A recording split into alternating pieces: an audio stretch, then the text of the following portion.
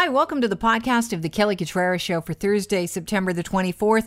If you have a cottage, then listen up. The Federation of Ontario Cottagers is warning that your electricity bill could double in the near future.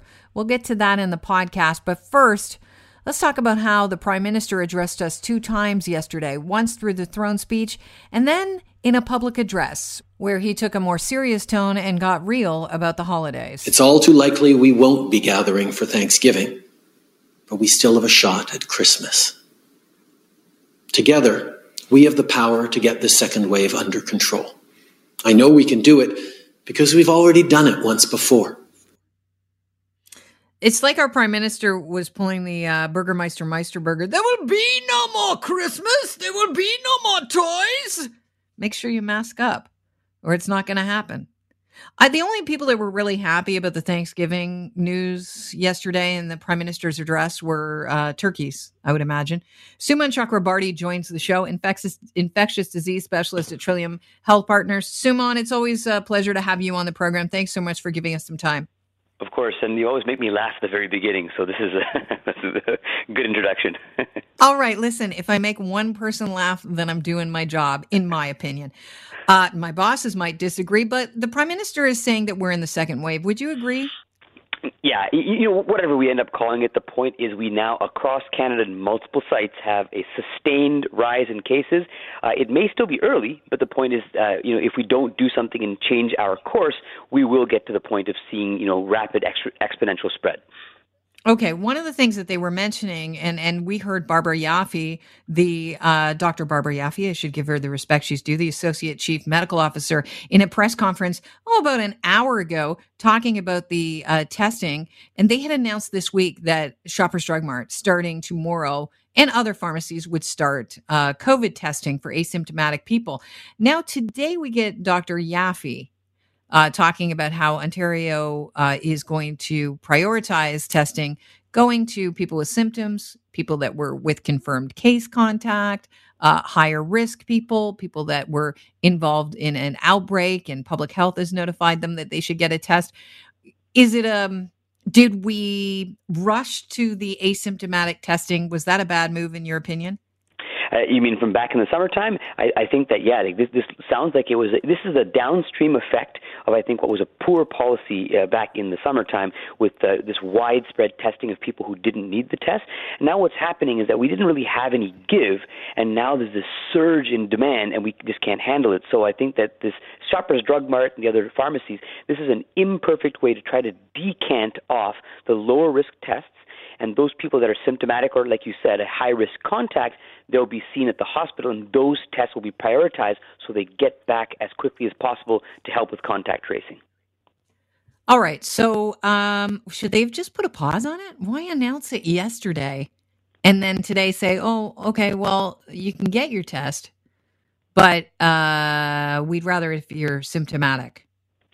I think that the thing is that what's happening, that there's 2 prongs of this. Number one, we have to kind of get the message out there. Where is the time? What's the best time for you to get tested? It's not before you go to the cottage, not before you go and see one of your friends just to be sure.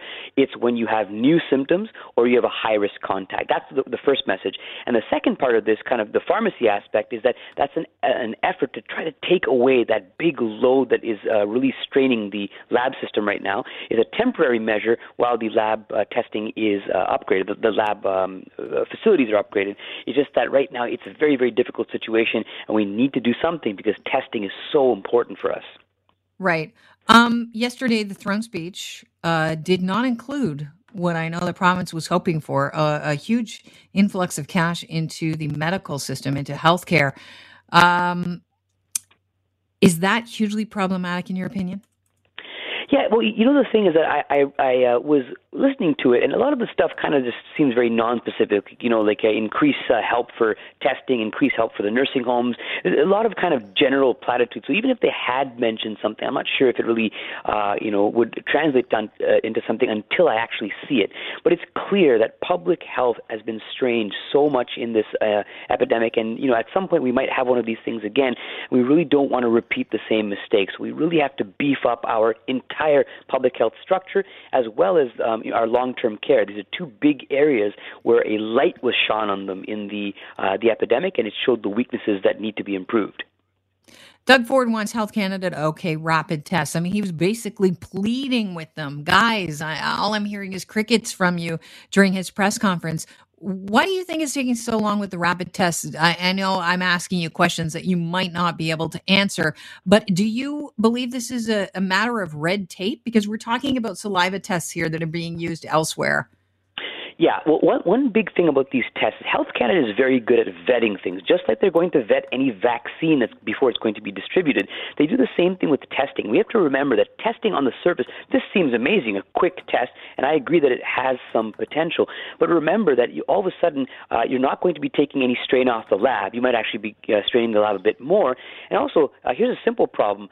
You have this test coming in these containers that take up space. What are you going to do with thousands of bottles? Where are you going to store them? These simple problems we don't often think about up front, and that's important. And that's the type of thing that they look at to make sure there's no unintended consequences. Got it. And that is one of the things that I think there are going to be unintended consequences with bringing in these tests for asymptomatic people to pharmacies. It sounds like a great idea on paper. It's lovely. But if the lab capacity is not there yet, then you don't want to overwhelm it even more. Now, Ontario we saw this draft legislation being released by CBC News today, and it's Ontario's fall pandemic preparedness plan. It's 21 pages. Part of this draft says that Ontario is favoring responding to outbreaks with targeted restrictions instead of going back into another widespread lockdown. So if that's the case, are there any places where we should be kind of focusing our attention on saying this is unnecessary, especially moving into a second wave, that we're allowing these businesses to continue? Or, as Mayor Tory said, maybe bars shouldn't be open past 10 o'clock or... Yeah, and I think that one of the big things, I think this is actually a good idea. We do want to use regional, both precise tools as well as sometimes a more blunt tool, like shutting down a certain area but keeping the rest of the province open. Bars and restaurants get a lot of flack, and I think that rightfully so. They can be a source of transmission, but here in Ontario, it hasn't been the main place. What's been a problem has been indoor events, and these are not these raucous keggers that are being thrown by high school students. These are also things like watching a movie with friends, wedding events, card games. It's not just parties, and I think that a lot of focus has to be on that because it's very difficult to, police, pun intended, police these kind of indoor parties, especially in private dwellings. So I think it's important for us to know where are the cases coming from and what level are we at. If we do get to a point where, we're having uncontrolled spread despite this, then yes, you probably will have to shut down or significantly restrict bars and restaurants and gyms. But right now, I think that we're not quite there yet, but we may have to make some alterations to make them more safe rather than shutting them down. Okay, so really the message that we have to get through our heads is we're living in a different time. It's not going to be the way it was pre-COVID just because we want it to be the way it was pre-COVID. Are you going to have to get back to a situation, Dr. Chakrabarti, where you start to take stock of the people that you love and care about and start to look at how they're living their lives and decide who is going to be in that bubble once again? Reassess the bubble and really commit to the bubble in order to keep the numbers down? Absolutely. So right now, I think it's imperative for us to kind of look at what's around us and then trying to reduce your kind of physical contact as much as possible for the time being.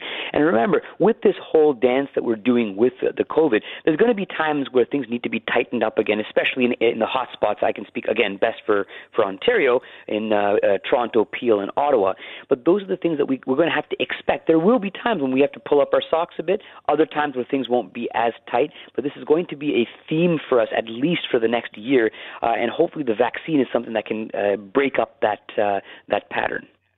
Wow, the next year. What's your feeling on Christmas? Do you think it's going to go the way of the Thanksgiving holiday? I think that it's hard to know, but I think that, either way is that we know Christmas is going to be at a time when hopefully we have low community transmission, but we also know that, Christmas is indoors. You have your family. There's alcohol involved. Indoor events are the things that are the risk factor for increased spread, and that's why I think that we're just going to still have to have Christmas, but with that cloud hanging over us that we want to keep things as small, spread out, and as outside as possible. That last part's probably not going to work at Christmas time. Right. What we're going to have to do is we're going to have to adopt new traditions. It's just the way it is. I mean, I think people get so stuck on, well, this is the way we've done it every year. And if we don't start to think outside, the normal routine, then we're in real trouble, because you look at what was instead of what is. And although I can say one thing is that I do think that at some point we will get out of this. I know it's been a long haul and there's still a long haul to go, but we will get back to that point where we'll be having Christmases like we remember. It's just that right now we have to remember things are different, and we have to kind of set our sights both for the immediate future and also the long future. Dr. Chakrabarty, thanks so much for joining us. I always appreciate your time on the show. Great to be here. Thanks for having me. Have a great day. Cheers. That's Sumant Chakrabarty. He is a doctor and infectious disease specialist at Trillium Health Partners. All right. The Prime Minister says we're in the second wave. People have been spending time at their secondary properties throughout the pandemic, like cottages, where a lot of people have been remotely working. According to the Federation of Ontario Cottagers, get ready. Because if you have a secondary property, like a cottage, yes, I'm talking to you, you will see possibly your electricity bills double. The executive director of the Federation of Ontario Cottagers Association, Terry Reese, joins the show now. Terry, welcome to the program. Good morning, Kelly. How are you? I'm good. It's kind of a relief to step away from COVID for a second, but it's not great news if you have a cottage. September 17th, the Ontario Energy Board announced that it would be eliminating Hydro One's seasonal rate class. Can you give us some background on the seasonal rate class and why it's being eliminated? Right. Yeah. So this is an ongoing saga. It's about a 5-year-old discussion where the Ontario Energy Board, as the regulator for the province and for utilities in Ontario, made a determination that as part of a rate hearing that Hydro One did with them, that they were recommending that they eliminate one of their rate classes, which captures about 150,000 of Hydro One's customers in rural and northern Ontario. So that's what the decision was this recently. And that's going to impact the rates for those customers as they get reclassified into a different rate class. So it's shuffling around the money is what they're doing. Okay, and why was the seasonal rate class developed in the first place?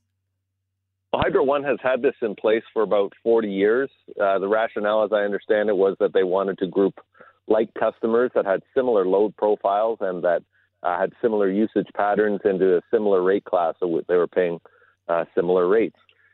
You'll understand that your electricity bill is partly about how much you use, but a big portion of it, an increasing portion of it, is the delivery portion. So that's what's going to be largely impacted by the elimination of the seasonal rate as we get reclassified into one of their density classes, so either a medium density or low density customers in rural Ontario. Okay, so maybe I need you to define for the audience here what Hydro classifies as medium and low density zones. Well, as you can imagine, a remote customer or a low-density customer, and I believe the definition for Hydro One is something like 15 customers per kilometer of line. You know, if there's 100 of you in the area and there's 15 or more of you, you'd be considered a medium density. If there's less than 15 customers per kilometer of line, you'd be considered a low density or an expensive customer is kind of the whole point of the thing. So they want to charge rates that try to equate the cost to serve the customer with what they're being charged for distributing electricity. So the more remote your cottage is, the more expensive the hydro rate would be. That's right. And so this has been, this is an ongoing and evolving story about rating electricity costs. They've already, as part of a subsequent decision to the original discussion about seasonal rates, OEB has already ordered the implementation of fixed distribution rates. So that's separate but related to this seasonal discussion. So every customer in Ontario is being moved to a fixed distribution rate so that the issue of a low use remote customer paying their fair share is already being addressed, and that cost is being phased in over the next 4 years. It's an 8-year phase-in. So that's already hitting remote customers' bills. So this, on top of that, is going to aggravate the situation, and that's where the $60 or more a month impact to low-use, low-density customers is going to kick in. That's a lot. We constantly get emails from people that have cottages that aren't even there. And they say, look, I haven't even been here through the season. Look at my delivery cost and my energy bill when I haven't even used energy. It's frustrating. Well, absolutely. Rural affordability is a big deal. You talked about working remotely, which many of us have tried to do. Broadband and distances are already a challenge, and affordability for remote distances for a whole bunch of reasons is already a tough slog. So this is going to be just yet another hit to the local economies, where people are going to have less money in their pockets to spend on local goods and services, for instance. They say that there is no word on when the restructuring will take place, but the OEB has asked Hydro One drafting a report that includes a bill mitigation measures to protect customers from receiving the increases on one large bill. And the report is due October the 15th. This is something that you should take into consideration if you don't own a cottage, if you're looking to invest in a cottage, I would imagine, because throughout this pandemic, we're hearing that people are looking around cottage country thinking, well, if this pandemic lasts, and it seems like it's going to be around for a while, and if it takes some time to get a vaccine going, we won't be going on vacations beyond our, local vicinity anytime soon, at least not most of us. So it's time to invest in a cottage. Would you recommend that you take this into consideration if you're looking to invest, the remoteness of where you're going to be? Well, there's certainly been a significant turnover and lots of interest in remote and rural Ontario. There's low incidence of COVID. Where there's infrastructure, it's a lovely place to isolate. And so it does come with a whole bunch of considerations around access and affordability. So part of the problem with the way this works is that the OEB makes a decision. The utility, which is Hydro One, puts in their recommendations for how the rates will be implemented and when. And that doesn't, by the time that happens and they have all those discussions, and when the customer hears about it, it's already a done deal. So it's important for people to appreciate now not only what their utility bill for the property they're buying was last year, but what that in fact might be like when this gets implemented, which might not be for another year, by the way, but it's coming. Is this putting cottage country, a secondary property ownership out of the reach of most people's hands once again? We're seeing that it's almost impossible to get into cottage country. The prices have climbed so much in recent years, and now this. It's again another hit to the affordability of living in rural communities. Waterfront property owners are a huge part of the local economy. Most of cottage country was settled in the 50s, and some before and some after, but a lot of it was a chance for people to have an affordable place for the family to be. A lot of the people that I know have regular middle income earners that thought this would be an affordable place to live and for their families to have for years. This is going to be a big hit. But you say there's still time to weigh in on this. What are you advising cottagers to do? Well, again, it's a fairly formal process. So the Ontario Energy Board will take the new report from Hydro One, which is due October 15th, and then we'll, in their wisdom, will review that and have some commentary about that. At that point, some point after October 15th, there will be another round of intervener discussions, and FOCA, that's our organization, and others will weigh in to have an opinion about whether we think the rates that they've proposed are going to be fair and equitable and make sense. Now, we've done that over the last number of years on this matter, and OEB has stuck to their story that they want to eliminate this class. So when that hearing or when those discussions happen, then it'll be important for people to let the OEB know and to let their elected officials know what the impacts are to them and their households. Well, Terry, I appreciate that you are so plugged into this, and I'm going to ask that you give us a heads up when that time comes so we can pass it on to our 640 Toronto listenership so that they can hopefully take action where their cottages are concerned and the hydro rates going up. Absolutely. Our website at foca.on.ca has got updates all the time, but we'll certainly be in touch with you, Kelly, and let you know when the next step comes. We're really worried about the affordability issues that this decision makes. Absolutely. Thanks so much, Terry. Have a great day. Thanks, Kelly. You too. Cheers. And that is it for today's podcast. Don't forget, we broadcast live daily, Monday through Friday, 9 till noon on Global News Radio, 640 Toronto. Hopefully you'll join us. Have a great day.